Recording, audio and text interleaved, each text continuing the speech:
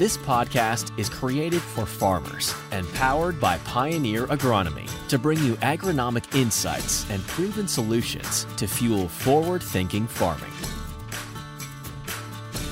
Well, ladies and gents, welcome back to the Missouri Pioneer Agronomy Podcast. We're glad to have you tuning in.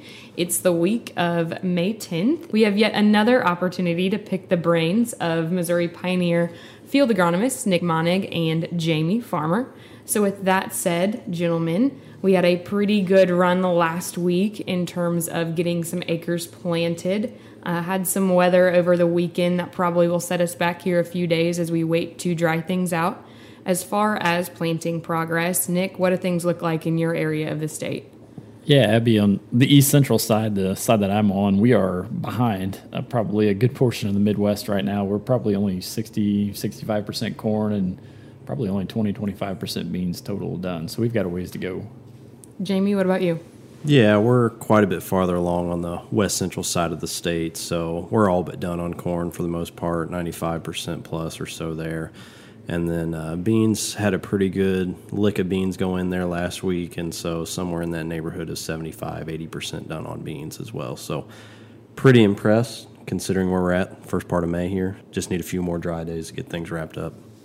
So I know that planting is obviously top of mind for a lot of people, but important to also consider right now is our chemistry programs.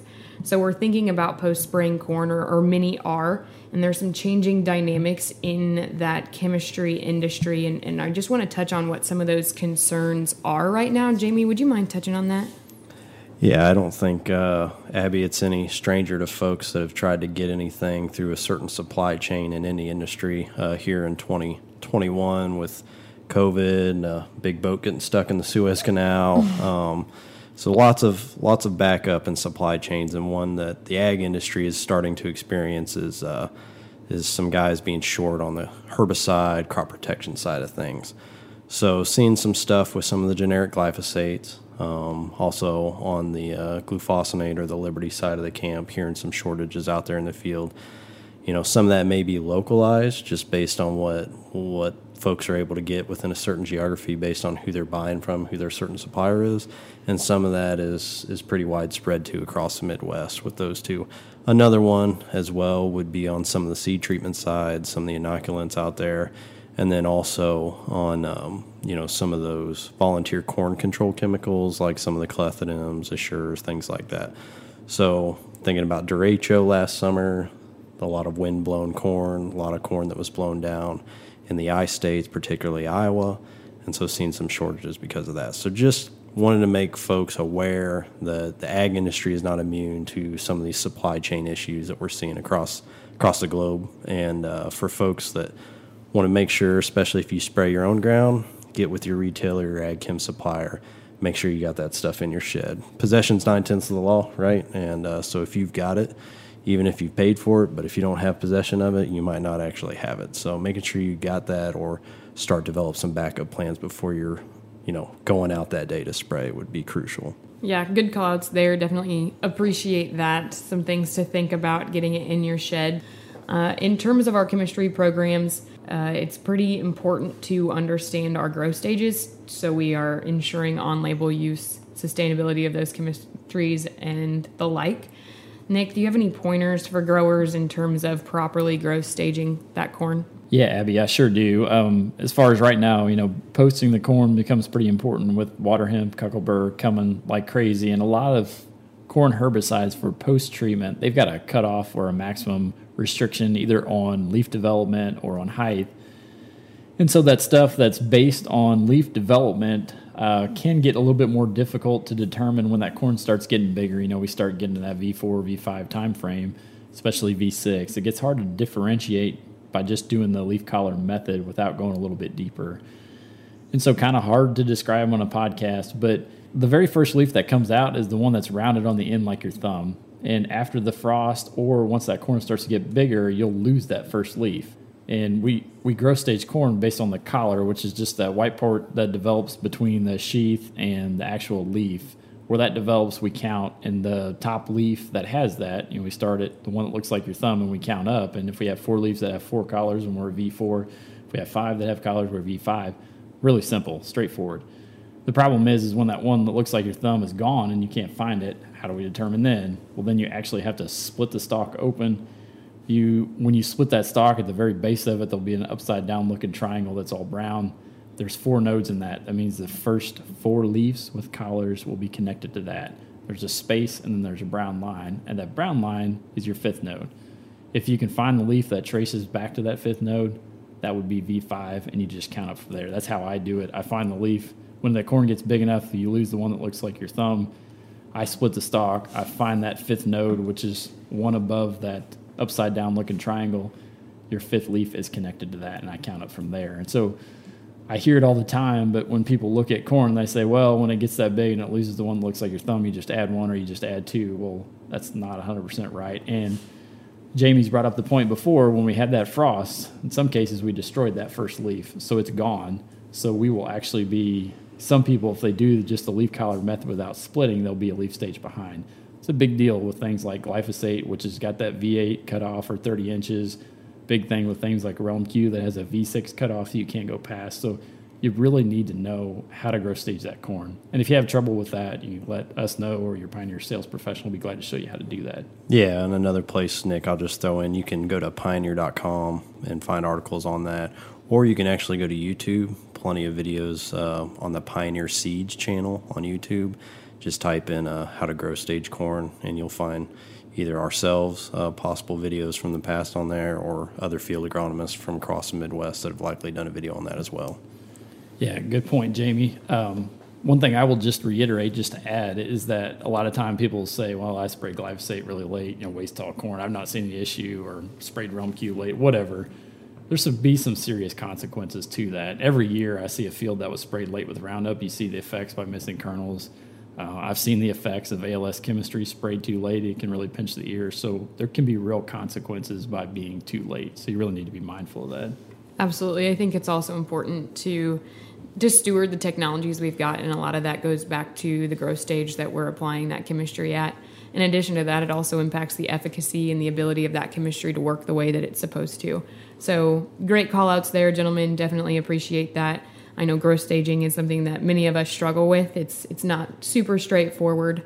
But with that being said, we touched on the corn chemistry part of things. So we've heard some concerns on planted soybeans that haven't been sprayed, but they're emerging.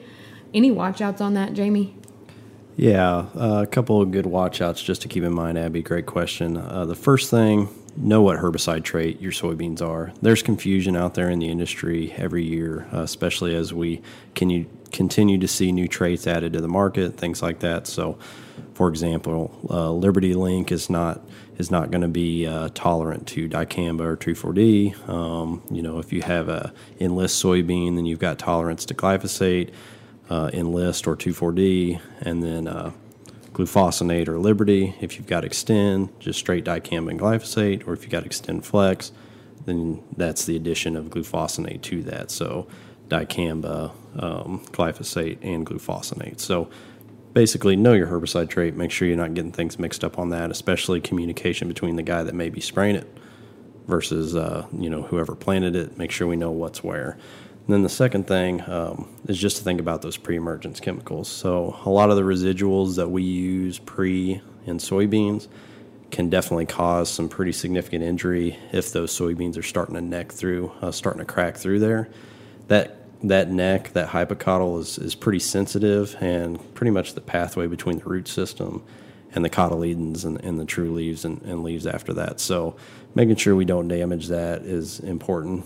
They can take a little bit of damage, but if they're cracking through, you're going to want to watch things like flumioxazin, so like Valor type products, some of the other PPOs like sulfentrazone, Sharpen, things like that.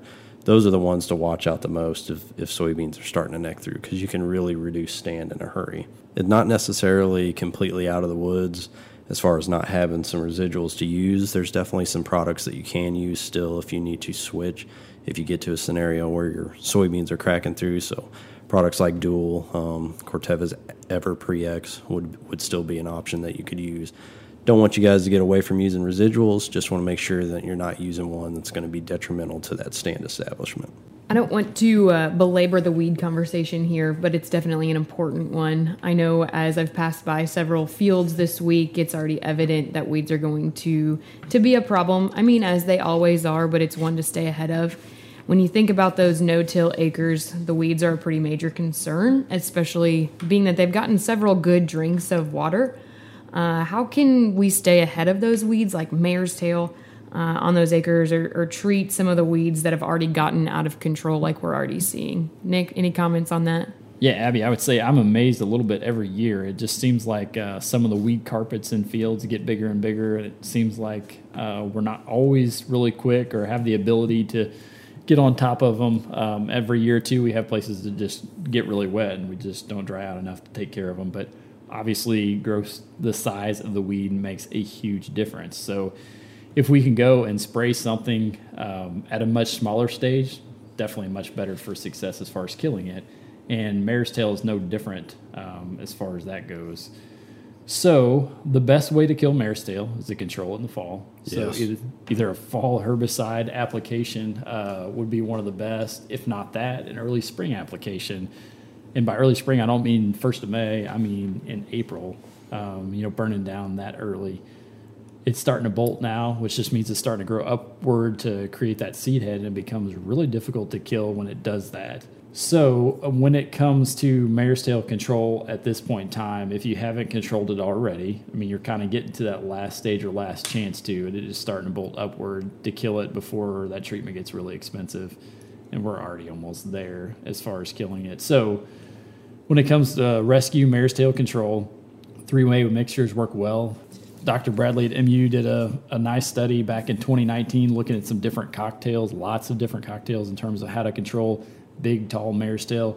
What he found, those 3-way mixtures work well. Things like Roundup and Liberty and Sharpen, or Gramoxone, Syncor, Sharpen, or Enlist plus Liberty, or Enlist plus Liberty plus Roundup. So a lot of those 3-ways worked well. And then also including a burner like a Liberty or a Sharpen type product to help increase the burn went a long ways as far as treatment and that mare's tail. Dicamba, XtendiMax, that product in Xtend beans works well, but when that mare's tail gets some size on it, gets pretty tall, sometimes we got to increase that rate, which kind of increases things like buffers and all that. Enlist 1 works well. A lot of times people will talk about 2,4-D losing efficacy on mare's tail, but that is when we're talking about just a pint rate of a 4 pound per gallon product. With Enlist, we're basically using a quart rate. That looks a lot different, especially when we're going to include Roundup and Liberty with it. So I guess all that to say, Abby, when we get behind the 8-ball like we are right now, we have to really start throwing the kitchen sink at mare's tail, which is going to require 3-way mixtures, which is going to require probably Liberty, Syncor. That cocktail works well, or some kind of 3-way with Sharpen, Liberty, Roundup, some kind of cocktail like that. The cocktail gets expensive. So again, just a reminder, take care of it in the fall or take care in the early spring. It will save you a ton of headache and money when it comes this time of year. Right. I know a lot of frustration has been had surrounding the weeds getting out of control, especially considering the wind that we've been dealing with. It's hard to stay ahead of the game and ahead of those weeds when we can't even get into the field because of the winds that we've been having. So all that to say that there are some solutions, as you mentioned, expensive at that, but there are solutions. So get on it when you can, I think, is the takeaway from that, and get on it early. I will also say, kind of back to Jamie's point at the beginning, talking about shortages of things like Liberty. You just think about this. Now, if you have to include Liberty in a burn down, now you have another treatment of Liberty, a product that's tight to get already. And if you don't have enough to include a burn down treatment, you just burnt the post treatment. So something else, another reason to be timely controlling weeds. Absolutely. So moving on from this piece of our conversation, we've just got a few minutes left here. So in 10 seconds or less, it would be great if each of you could share what's top of mind for you right now. Jamie? Yeah, I'm just thinking about cold temps this week and some of this corn that's up. Most likely you're going to see some purple corn out there. So for folks that haven't experienced that before, nothing necessarily to be too concerned about. It can indicate sometimes some nutrient deals with like phosphorus deficiencies and stuff like that. But a majority of time, if you get cool weather like this, especially cool nights, you'll get a sugar buildup. That's what that purple is just sugar buildup in that plant. Nothing necessarily to get too upset about. as we warm back up next week, we'll see that stuff grow right out of it. Nick? Yeah, you say 10 seconds or less, I can't talk that fast. The third crop that we tend not to talk much about would be wheat, and I guess I would just say top of mind right now, we're spraying head scab applications this week. Some guys sprayed over the weekend, spraying this week. In my geography, we get the flowering, you get that green anther on the side of that head, and you have that on half the field. It's time to hit the button when it comes to head scab fungicide, whether Prosero, Caramba, or Miravis Ace. One of those is probably, unless your wheat was planted later, probably going to happen this week. So be mindful of that. The other thing, be mindful of the stripe rust tolerance of the variety. So if you're thinking you're not going to put a head scab application on and you have a variety that's weak on stripe rust, you might want to take a look at it. If you're going to put on a treatment, most of these fungicides will work on stripe rust too. So if you're going to put one of those on, it's probably going to cure whatever's there. Just something to be mindful of. Nick's third crop is wheat. Mine, I thought, would be sorghum, but we'll just leave it with wheat today. Well, I think that pretty well wraps up today's discussion. We've chatted everything from chemistry shortages to growth staging of corn and herbicide cutoffs and rescue mare's tail control. Try to make these discussions as timely as possible. But if there are questions that you've got or topics that you'd like to hear discussed on the podcast, shoot me an email at Abby, ABBY.Bertz, BERTZ, @pioneer.com. We'd love to hear your thoughts, your comments, your concerns, and your questions. With that, if our listeners are looking to find more podcasts from our team, where can they find them, Nick? Podcast.pioneer.com. Jamie and I are on Twitter. If they are looking for you, Jamie, how can they find you? I'm at Farmer Agronomo. And if you'd like to find me, I am at Abby, ABBY_Bertz, BERTZ. Again, thanks for tuning in. We're glad to have you, and have a great week. Thank you for listening to this episode from the Pioneer Agronomy team. Be sure to visit pioneer.com/podcasts to access additional episodes and learn more about our extensive on-farm data and innovative digital tools that are fueling forward-thinking farming.